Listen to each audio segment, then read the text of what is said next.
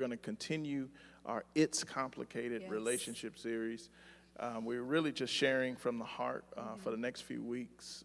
We have a point that we'd like to get to today to set us up for next week. We have a special treat for you on next week. And we've been really enjoying just kind of going through the basics. You know, one thing about teaching a message is you actually have to live it at the end of the service. So, God bless you. God bless you. All right, Proverbs 4:23. In the New King James, it says, "Keep your heart with all diligence, for out of it spring the issues of life." And last week, we really dealt with the various words of keeping our heart, which is our soul, our mind, our will, our emotions, our desires, with all diligence, or having discipline, keeping them contained, not letting them run all over the place, because from our soul is where we experience and creates the experiences that we have in life. Go with me now to Mark chapter 12, verse 28, which is a very familiar passage of Scripture in the New Testament. It's where we get what people call the golden rule. And in Mark chapter 12, verse 28, it says, one of the teachers of religious law was standing there listening to the debate. So they were having a long discourse concerning Holy Scripture. And he realized that Jesus had answered well, so he asked, of all the commandments, which is the most important? Verse 29, Jesus replied, he said, the most important commandment is this. Listen, O Israel, the Lord our God is the one and only Lord, and you must love the Lord your God with all of your heart, soul, all of your mind, and all of your strength. And what we're going to focus on is verse 31 today. It says, the second is equally important. So equivalent to loving God, which is fundamental in living out what we say we believe, it's equally important is that we love your neighbor, but here's the key, as yourself. And he says, no other commandment is greater than these. I think for the time that we're up here today, we really want to pose a question of, can we truly love others well if we don't love ourselves well? And so we want to talk about, for the time that we're up here, what about my needs? What about my needs? And I really want to go back to, I don't know, when we first started dating and when we first started talking, right? I was, in the 2006. 2006. Yeah. So it was a little while ago. A little while ago. And I remember the initial phase before we were official, exclusive, the talking phase. We kind of kicked it off, like you were feeling me, I could tell. I always love how men tell the story because it's always a tad bit different, isn't it, ladies? It's always just got that something extra that never really happened, but continue. So as I continue the story, the correct version of how we got together, there came a point in us talking, like when we first, I first got your number. Okay. Cold hard game. Cold hard. Yes. Cold hard, okay. Undeniable. So I got her number. We started talking. We were talking for 2 weeks. And it was getting pretty serious because we were spending hours on the phone. Well, nowadays the teens don't know anything about this, but we didn't have FaceTime or anything like that. We just had regular. Well, the cell phone was a thing. And we had to wait. We had to wait until a certain hour when our minutes were free. Did. For the minute, yep. I don't know if you all remember otherwise your parents, those archaic times. You make a phone call for $1.47 a minute. You don't realize 20 minutes add up at the end of a month. It sure does. So we had to wait until that time, but we were talking every night consistently, and it was always that, are you asleep yet? No, I'm not asleep. I'm still awake. You sleep. You hang up. You hang up first, and then you end up snoring on the phone until you wake up in the morning, right? So, but I remember a time where we were talking, we were getting to know each other. It was great. We were a couple weeks in, and I remember asking, I said, so what is this? I'm like, what you mean? Like, what is this? Like, you see, we're talking, We're together. We're on the phone. I mean, I'm like here, you like there, like I like you, you like me. And she was like, no, what is this? And I said, oh, she want me to define the relationship. I needed clarity. How many ladies, we need clarity, don't we? We need to know what this is. So I said, well, I like you. You like me. 1 + 1 is. Then real mature of me, I said, will you be my girlfriend?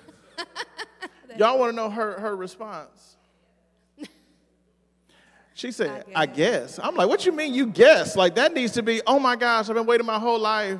Oh, wait. I pray for someone like you. Oh, Lord. It started when we were younger. You were mine. You know what? My boo. Tribute to Usher. Shout out.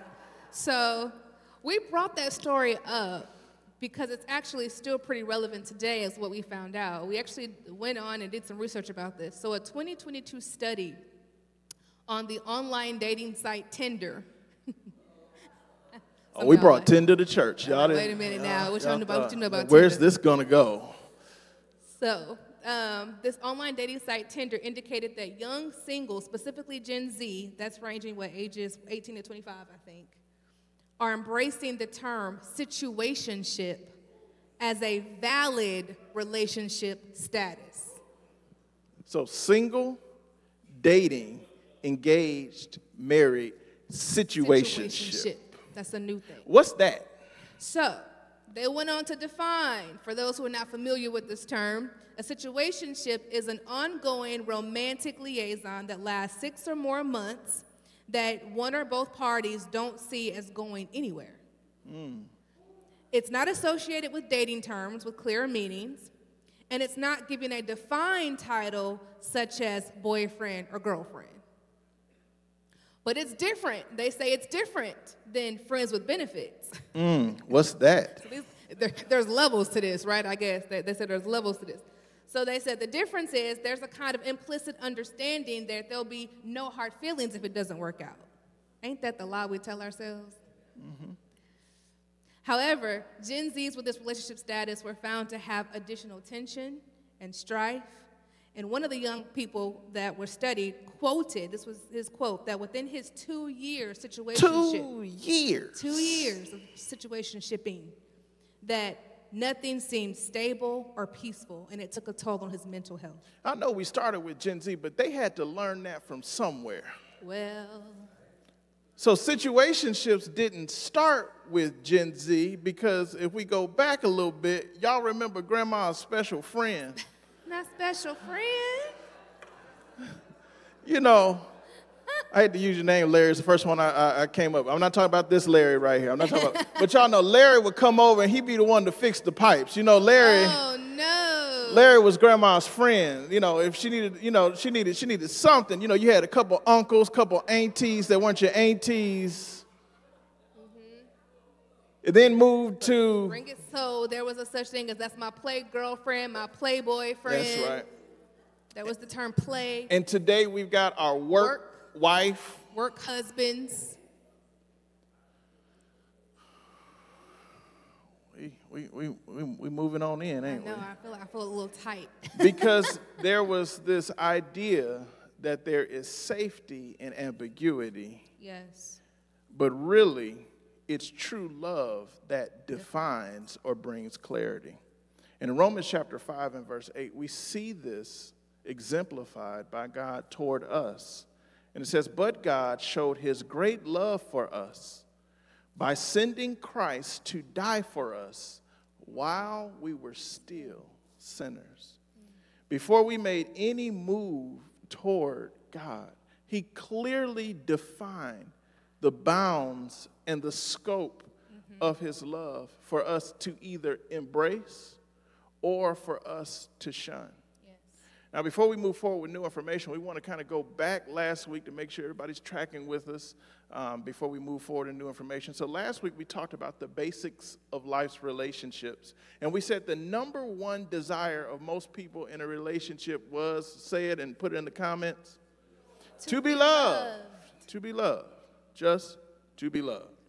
The number one fear of most people in relationships is Rejection. all right, we're tracking well. And we then entered into the 4 primary emotional needs of every person.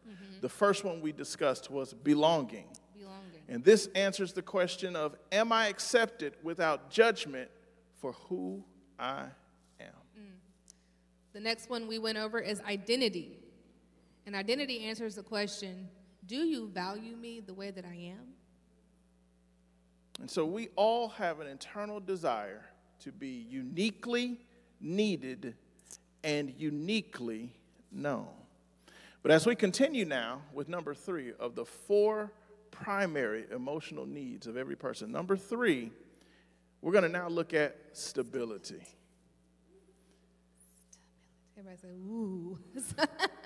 Stability answers the question, am I safe and secure? Will I be subjected to erratic or irrational behavior?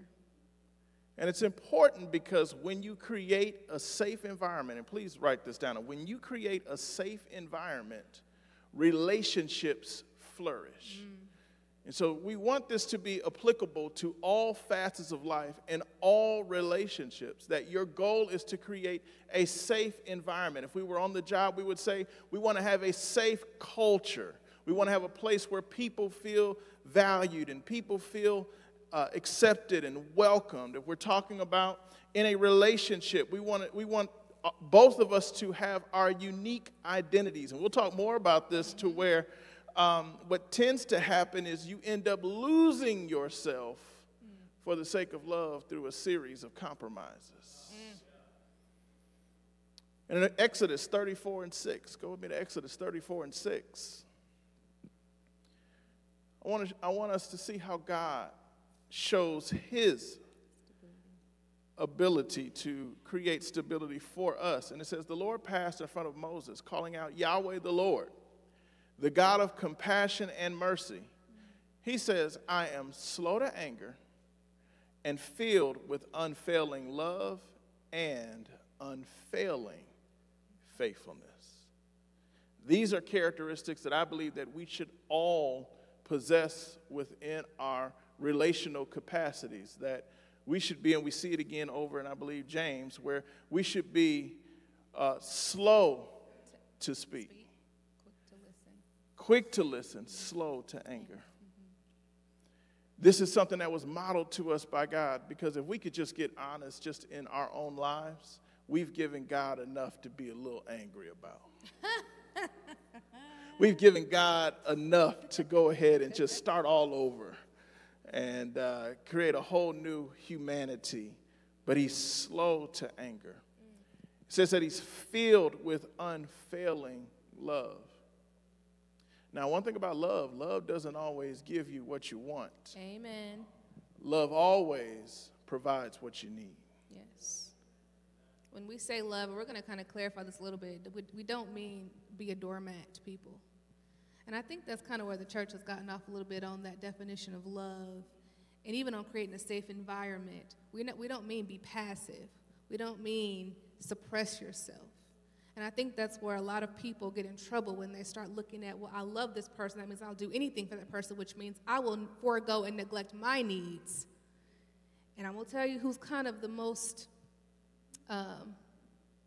this demographic is probably the most apt at doing this, and we don't think it's all bad, are moms.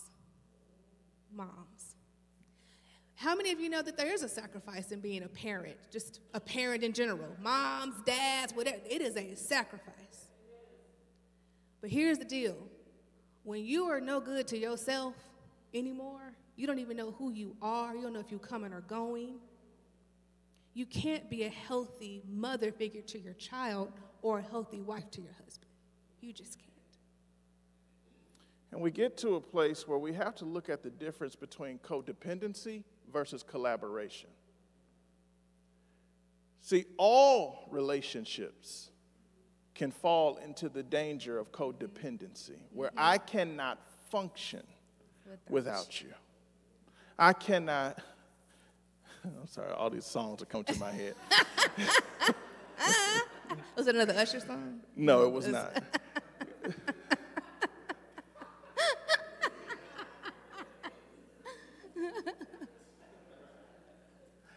I know the words. I don't know anyway. So codependency says, without you, I can't survive. Yes. Collaboration says, I'm willing to do what it takes to help you thrive. And so even in relationships, And we're not just talking about romantic relationships. we're not, but I was going to, but go ahead. We're not talking about, but I want to stop a minute and talk about codependency even at work. Even like, well, if you quit, I'm going to quit. If you would, y'all ever heard that? Toxic work environments. Well, if you go, I'm going. But a lot of that is, I can't be here without you. You can't be here without me. See, that is unhealthy. That means the environment you in, the total environment is unhealthy. The friendship is unhealthy. Whatever it is that it's like we got to go together, or we can't go at all, that's unhealthy. So just, yeah. One of the primary tests that we need to see on the validity or the strength of the relationship is our bond surrounded and fostered only by pain? Yes. Or is our bond fostered by purpose? Because often we may misconstrue a commitment for a trauma bond. Ooh, or a friendship. For a trauma bond, Yes. as it relates to a connection. And whenever we continue to feed that type of a bond, we end up not being able to tell who is there genuinely for me or who is there just using me. A lot of those relationships don't necessarily get shined the light on unless you get out of the situation. So whatever environment you're in, that's what fosters the connection. Yeah. But once you leave the environment and you start to get healthy, then you realize, well, wait a minute, were we really that cool, or was we with each other because we were just trying to help each other cope? Yeah, a real friend wants to see you thrive and success regardless as to whether of anything you could do for them. If our relationship is all based off of what you can do for me, we don't have a relationship. And so we want to foster collaboration. And there's some quick tips that I want to give you to help foster collaboration over codependency. The first thing that you want to do with every person is understand that when we get into relationships, no matter what type it is, whether it's, for instance, let's just say you're looking for a brand new church home, but you've had some church experience, right? You're not, especially if the experience wasn't great, you're not just naturally going to say, oh, I can't wait to plug in, be a member, give all my money, and serve all my time. No, you're coming and saying, let me sit back and I'm going to see what you about. All of us enter the various levels of relationship with a level of a wall or a barrier that's up. And this is especially true if you've been hurt. Yes. In your last relationship, your last church, your last friendship, whatever the case may be.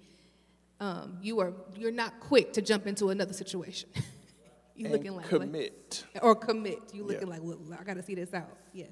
So the first thing that you have to do with every person is, number one, respect their wall. Ooh. You've got to respect their wall. Wherever someone is, you have to respect where they are. Without any pressure from you. If someone says, I'm not ready to enter into this relationship, you can't change that no matter how good you are. They're just not ready to enter into that. You have to respect the wall. And can I say this? And there is no changing them, is there? Like, if someone is there, and I tend to hear women say this more than men. Because we're not talking about our wall. It's there, but I'm not going to tell you until you run head first into it. Absolutely. It definitely is. And then, oh, this thing. This brick thing you just hit, yes. But women, we tend to go, well, I know that about him, but, I'll work with him. We'll work around it. We'll get through this, knowing that the whole time there is a definite red flag. There's a wall. There is something there. And I'm going to throw this out just for bonus tip here. If you get married and you know there's a red flag, you do not have too much to stand on about seeing that red flag post the wedding date. You said, I do, knowing the red Everything, flags. yep. So what you're saying is, I accept this till death do us part. Even if it never changes. Even Yes. if it never changes. You are literally on your wedding day saying, I am committing my life to you and to be the best version of myself if you never change.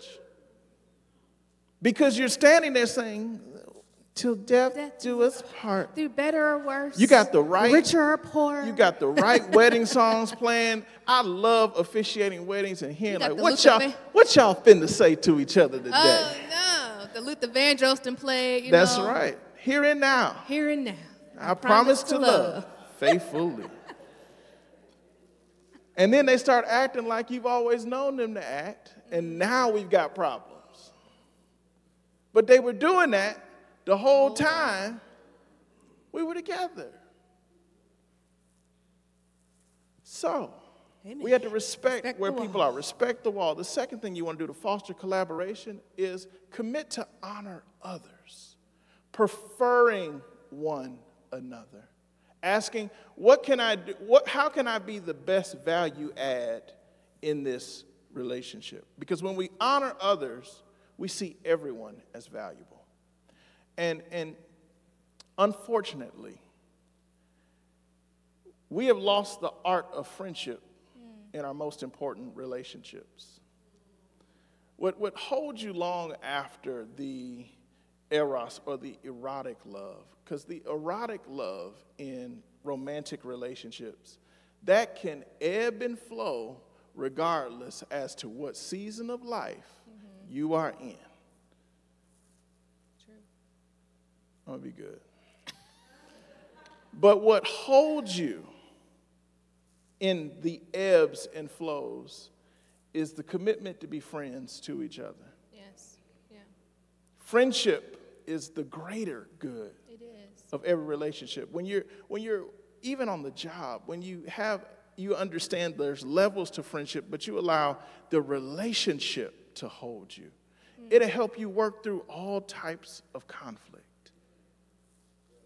It's true. The third thing we want to do is we want to suspend judgment. This might be tough. Another word for judgment is bias. And all of us have a level of bias at work at all times. And in your level of bias, what happens is there's only a certain number of factors that your brain can decipher in between all of the millions of bits of information that come at it every second of the day. It can only decipher a small fraction.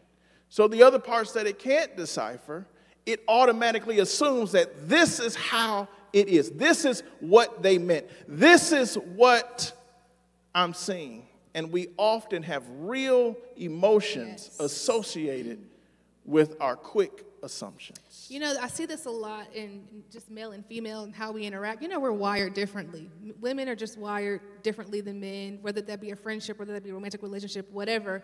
And how we handle things looks very different. Someone can say, hey, could you make sure this is done? And the way that I would approach it would totally be different than the way a man 100% would approach it. But and what I had to learn very early on is how you handle conflict or how others handle conflict doesn't necessarily mean it wasn't handled. It just wasn't handled the way I wanted it to be handled. And so in those times, I've got to stop or limit my judgment to say, well, you didn't do that right. No, they did. They did it how they do it. And you've got to be okay with how the other person is wired. You got to be okay with that. And that's hard. I think more, I don't know, it could be hard for men too, but I know for women it is hard to let someone else handle a situation. That's all of us. Yeah. It's all of us, because like, we want to control yes. outcomes. You wanna... a human expression is controlling outcomes. We realize in our life that the only thing constant in life is change. So when we get an opportunity to control something, we would like to do just that. And it takes excellent humility, an excellent exercise of humility to say that I can do only what I can do, and I've got to trust God with the results and what happens from there. When you suspend judgment toward other people, whether it's your fellow church family or your own family or your colleagues, when you suspend judgment, you open the door to start praying. And it's hard to come down and condemn someone that you're praying for. Yeah, it is.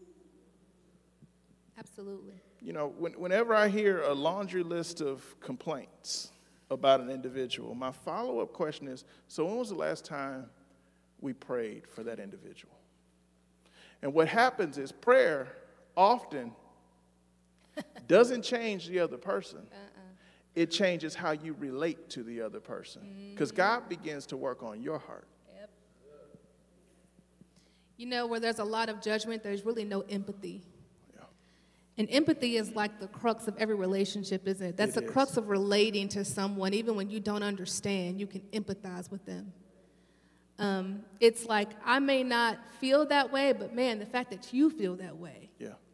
You begin to get their heart on a matter. And so this is where a lot of communication breakdown happens too, because there was just no empathy. One person saying something else, one person saying this, the lines are crossing, nobody's connecting, nobody's meeting, and then a fight ensues because all of us we didn't come together to say, okay, what are you really saying?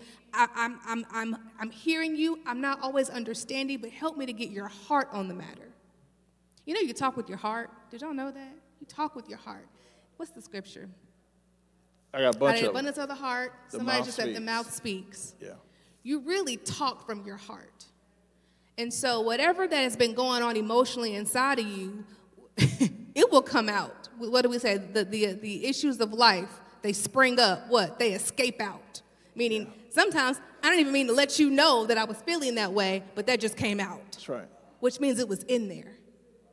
It was in there. Now, each marriage, each relationship is unique. It's based off of the individuals, based off the person. Whatever works for your house, when you consult Scripture, you need to then put that in play for your house. And so what I'm about to share is what works in my wife and I's house. And I don't live in your house, so I'm not trying to tell you how to run your house. No. I'm just telling you what we have seen that worked for us. And so in our marriage, my wife and I, instead of focusing on the man is supposed to do this and the wife is supposed to do this, we say, what do we need to get done as a family, and how can we move and shape ourselves in order for the family to move forward together? What we have seen and what we have observed, whenever I particularly find myself doing something that traditionally society has said the wife is supposed to be doing. Yes. Out. Okay, so what is that?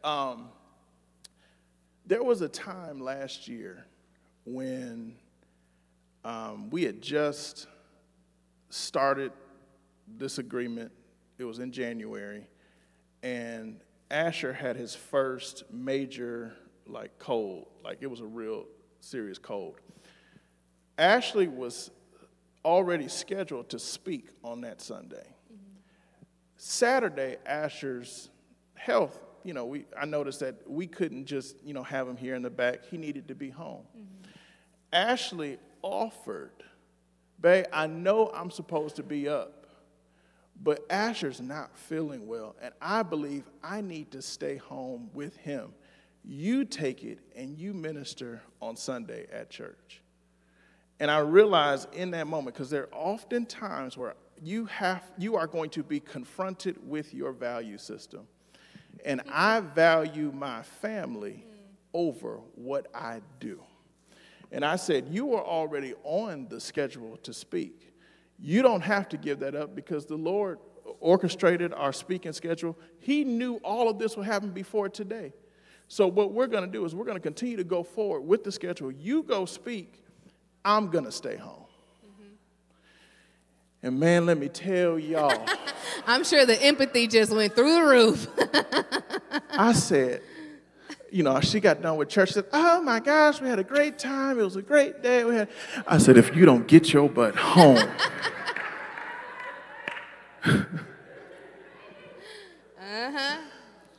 I said, I have been with this child for 4 hours. She said, yes, and I do that All the every time. day. Yes. And it gave me a new level of empathy for what I took for granted from what she does.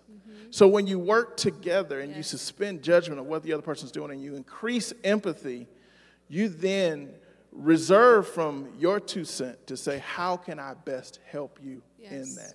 Yes. That was just because in some homes, the husband is the one who stays home while the wife is the breadwinner. And I don't care what. And I actually think that trend is becoming more popular, whether women are beginning to out-earn men. And listen, Lord, whatever you're doing in their house, if you want me to come home, Lord, while she goes out, whatever you're doing in this season, Jesus. Meanwhile, he'll be going home and going stir crazy. I'd definitely go stir crazy. But the point of sharing all of that is you have to find out what the other person is doing and put yourself in their shoes. That might mean on the job, you might need to shadow and to trail and just begin to see the sacrifices that your fellow colleagues are making. You know, you realize this particular building is 57,510 square feet. Not that I'm counting. But this building is 57,510 square feet. When I come in every single day, this building is clean. Now, I thought that there probably were some leprechauns that come out the walls and they sweep and they vacuum and they dust and they mop. But there's actual real people that do all of that stuff.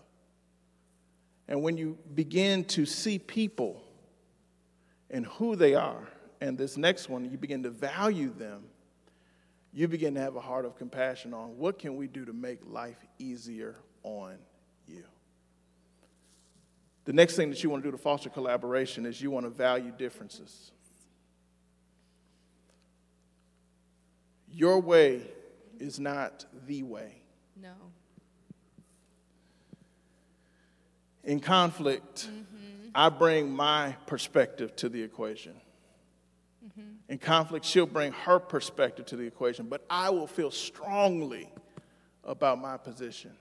But 1 Corinthians 13 says, we all see in part, we all know in part.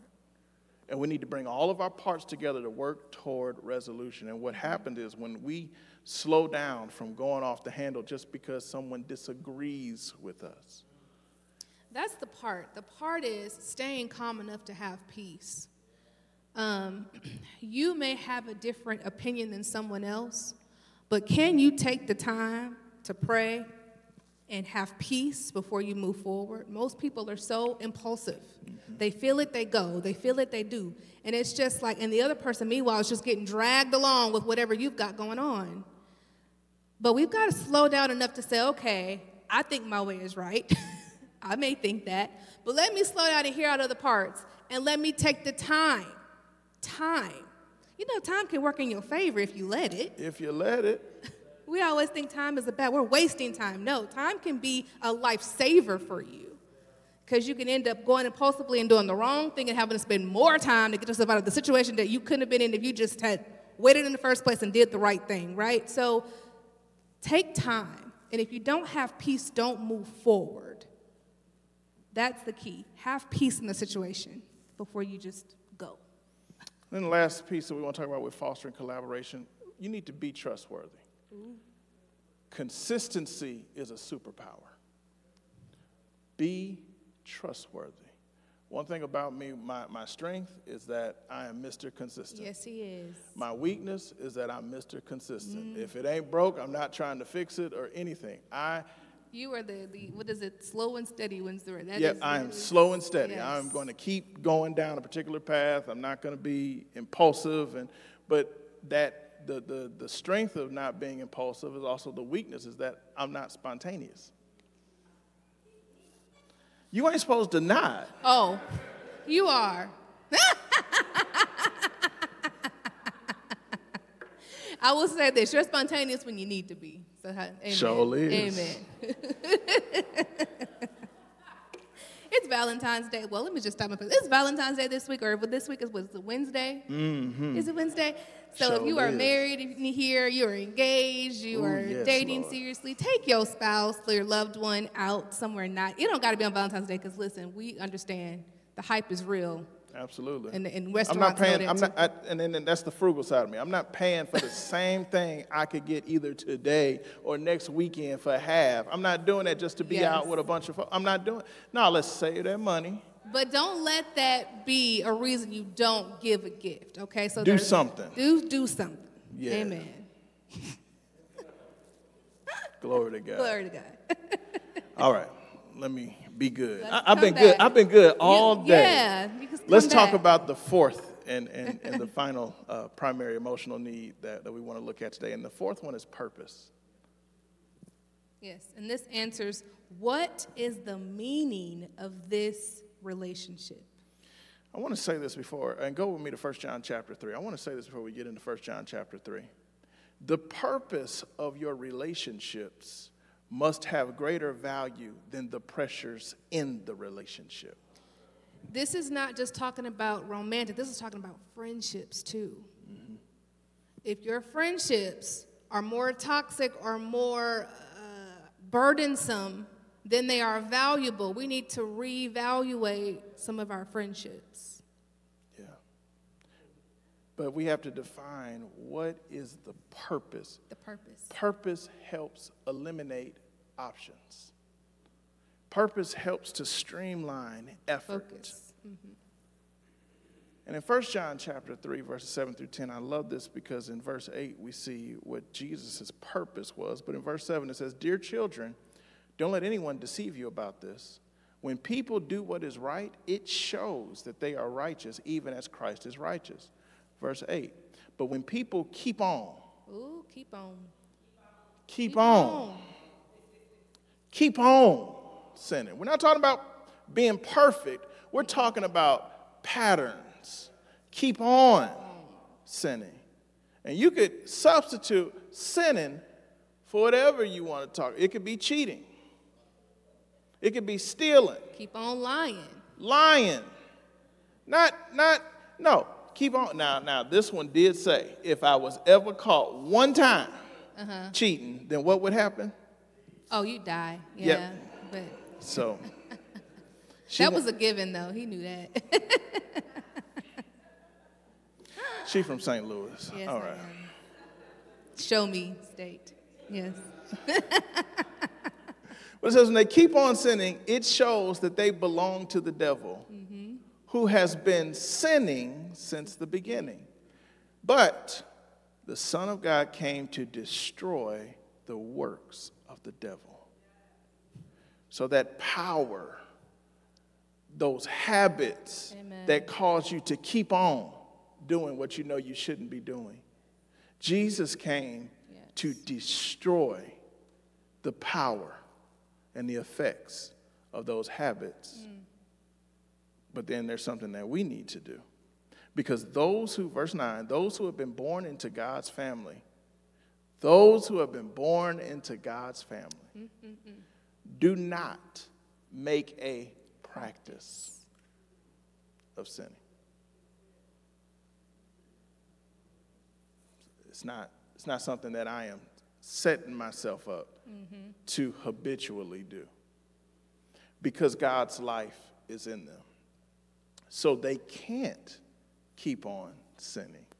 Which this makes it a great foundation. You know, people say, oh, I just love you, oh, we're in a relationship and whatever, and I'll just do whatever for the other person. Let me tell you, that's not going to keep you. Your spouse, your loved one, the people that's never going to keep you.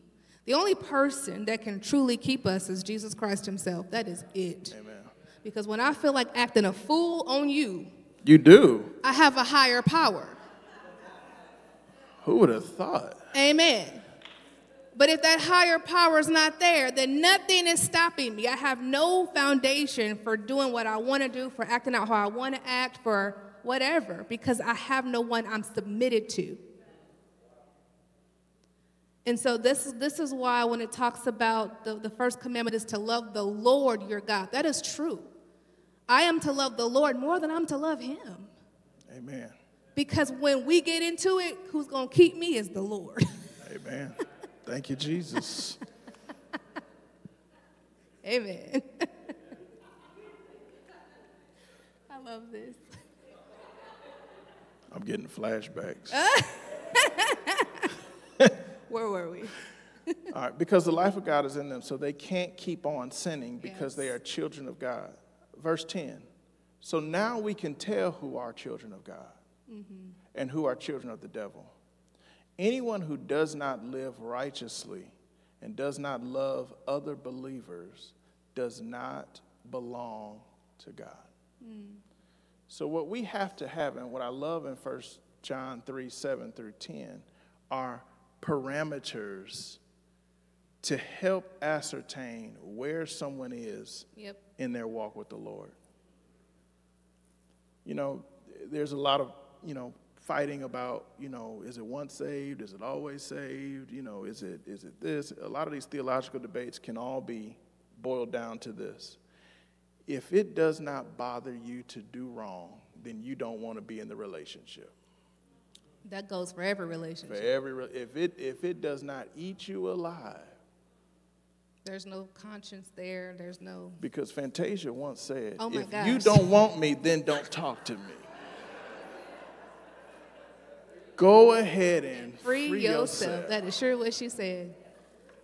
But it's true. If I don't care about stepping out on you, I don't care about breaking your trust, I don't care about lying to you. I'm intentionally deceiving you. I'm not being honest. Do I really want to be in the relationship?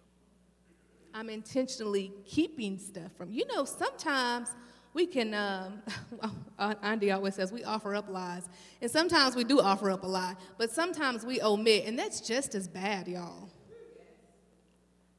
Deception could be I tell you a lie, or deception could be I'm not showing you the whole truth. That's right. But either way it goes, it's still deceiving. And who we are at home, that's what shows up to the real world. Like in our home, we have ultimate transparency. We can access each other's devices, phones. I don't know why, but my social media comes to her phone. Yes, it does. I need to get that off. You are too social for me. My phone just be going, what? But that same transparency around the house shows up at the church. Mm-hmm. Shows up in my leadership meetings. Shows up when we're very honest, direct. There's a safety that we have to be ourselves without judgment. Mm-hmm. This is why we endeavor to share with our church everything. Because I don't want y'all guessing, and I'm not trying to be on no shade room, with y'all trying to figure out what's going on at the church. I don't have time. See, sin only has power where there's secrets. Yes. In every relationship. In every relationship. And so I just don't want to have a life where there's any secrets whatsoever. I want to be open. I want to be honest. It allows me to be accountable, especially to my wife in this day and age. Because you're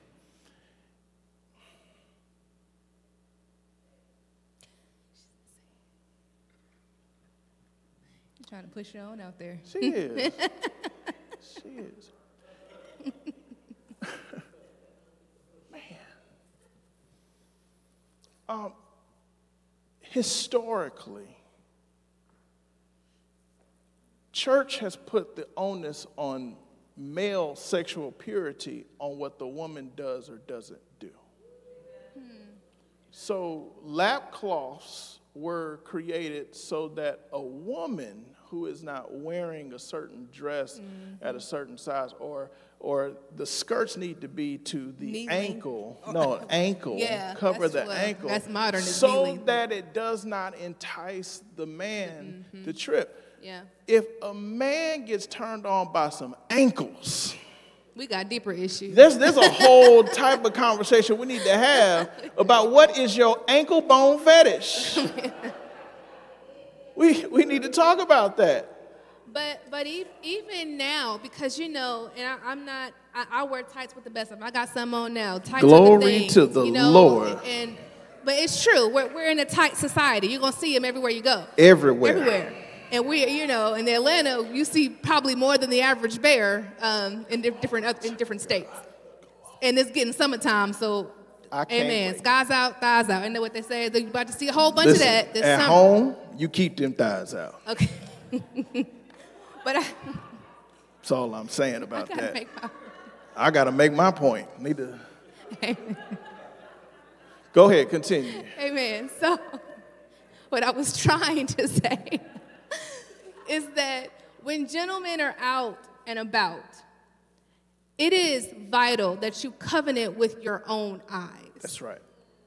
Because we can't control what other people have on, what they wear, how their body looks in it. We just can't control that.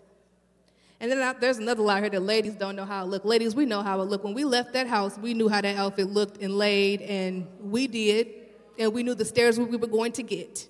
Yes, we do.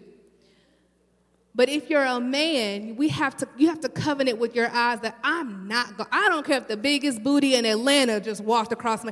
I am not going to. You know how your wife goes, don't you see that over there? Like, no, man, that's crazy. I was telling, because listen.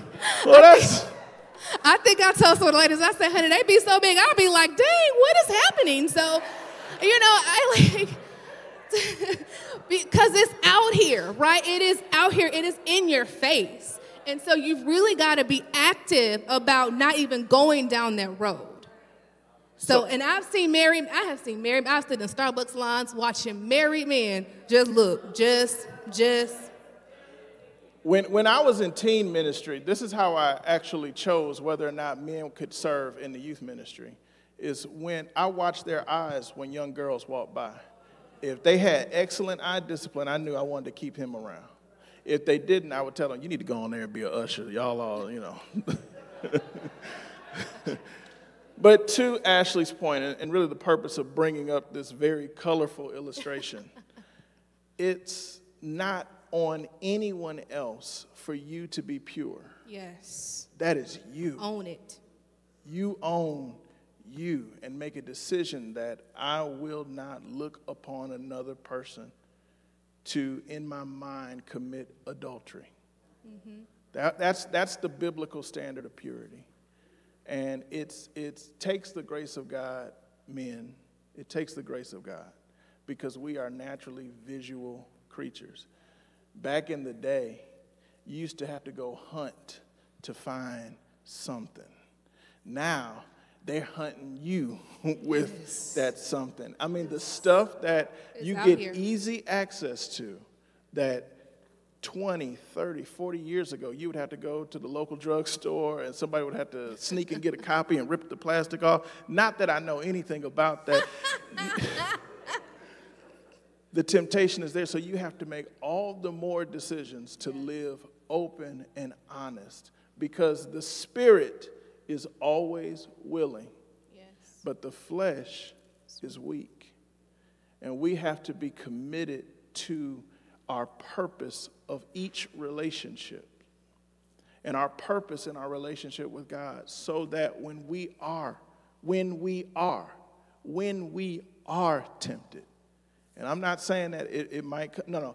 Every day you have an opportunity for your mind to wander. Absolutely. And you have to be accountable in order to do that. And it doesn't change after you say I do. The same person you said before I do is who you are after I do. So if you was butt watching before, you're going to butt watch after. That ring is not going to change the integrity that you have, the character that you have. And so that's something that you start well before you hit the aisle. Amen. Amen. Let's put a pause. We're going to go home. Let's go home. Let's go home, yeah. Amen. Amen. We'll next week pick up on the truth about boundaries. Yes. And what are boundaries and what aren't boundaries. That'll be on next week. Just please join us on your feet today. Thank y'all for being engaged. Amen. Amen. Glory to God. We could just have a moment just where we're just all closing our eyes just before the Lord. Just in a moment of prayer. So much has been said, And what I love about God, Philippians 4:19, where it says that my God shall supply all of your needs. No human person can be everything that you need them to be, but God can be more than you could ever ask him to be. And it's important for us to really solidify that God, me and you, we need to have a fresh relationship. We need to have an open and honest relationship. We need to tell God the truth. It's not like he doesn't know. But practice being honest with how you feel in the moment. It's not a sin to speak the truth of how you're feeling. In fact, it keeps you out of sin because as you confess it, his grace is there to help to heal and to deliver. I just want to give a couple of invitations. First and foremost, if you've never accepted Jesus Christ as your personal Lord and Savior, today is the day. If you're not sure, I want you to be sure. Because this grace that is here to help us to live a godly life in this world, is only available through receiving Jesus as your personal Lord and Savior. So if that's you in here and you've never accepted Jesus as your personal Lord and Savior, or you're watching online, or you aren't sure and you want to be sure, just with every head bowed and every eye closed, just slip your hand up so I know who I'm praying with and for on today. God bless you. Thank you. Amen. And as you're watching online, just simply place in the comments, I need prayer. And a member of our team will follow up right there with you to find out specifically how we can get in prayer. The second invitation, some of us have been going through the motions in our walk with God.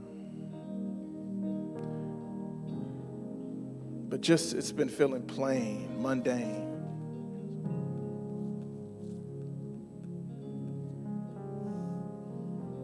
And you're like, Lord, I want to recommit myself to your way and your will for my life. If that's you today, just slip your hand up so I know who I'm praying with and for.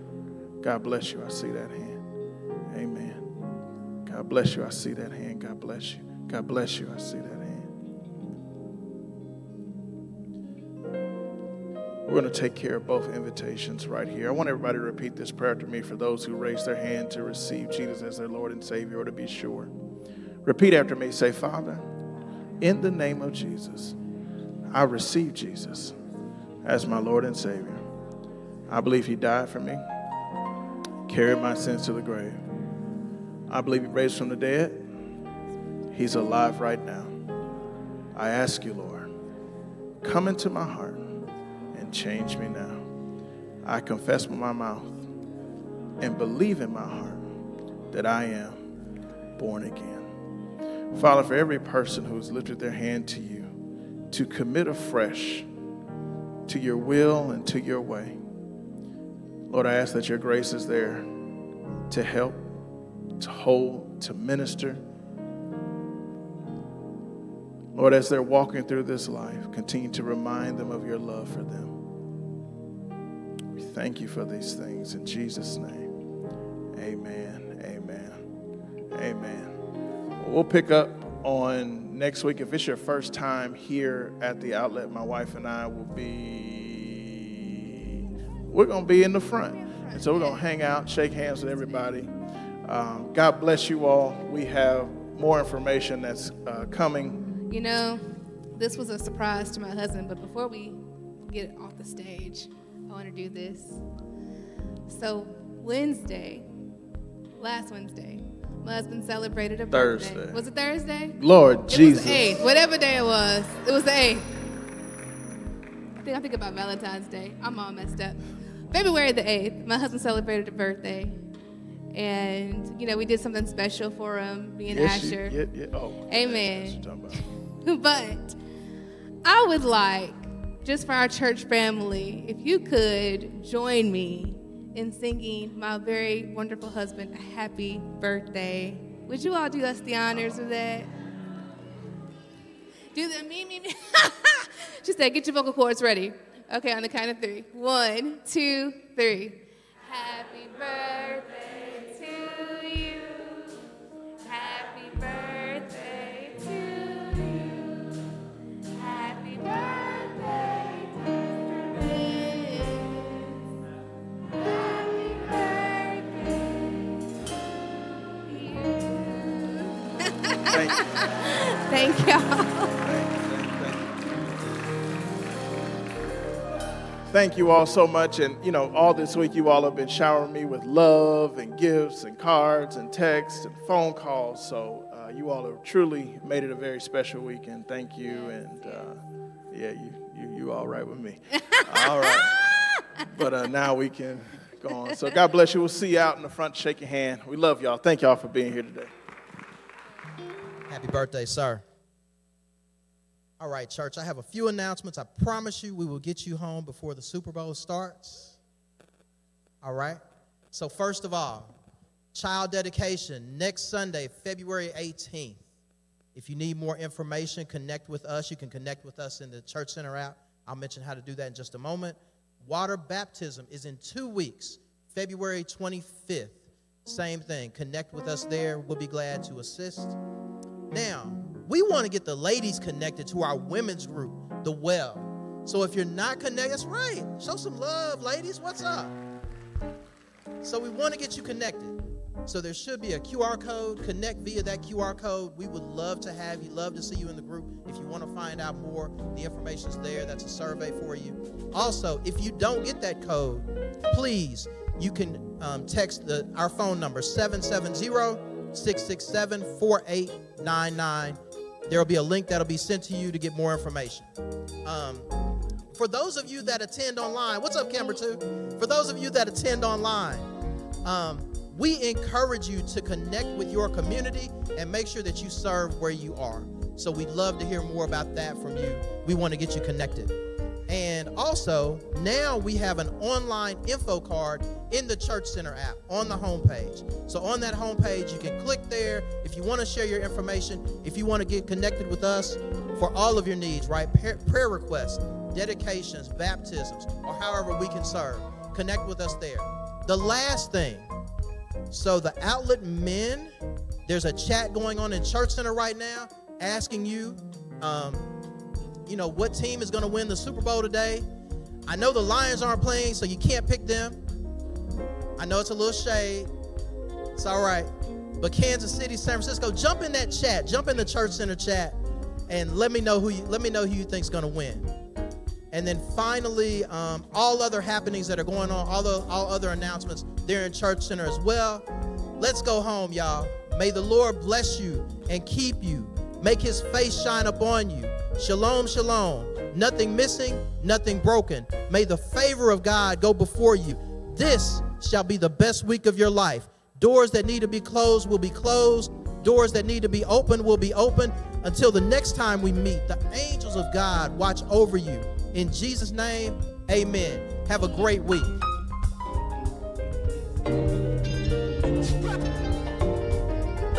Wow, that was an amazing service. Thank you so much for worshiping with us today. And with this being the season of being thankful, we just pray that you are able to spend quality time with your friends and family and talk about how thankful and blessed you and we are.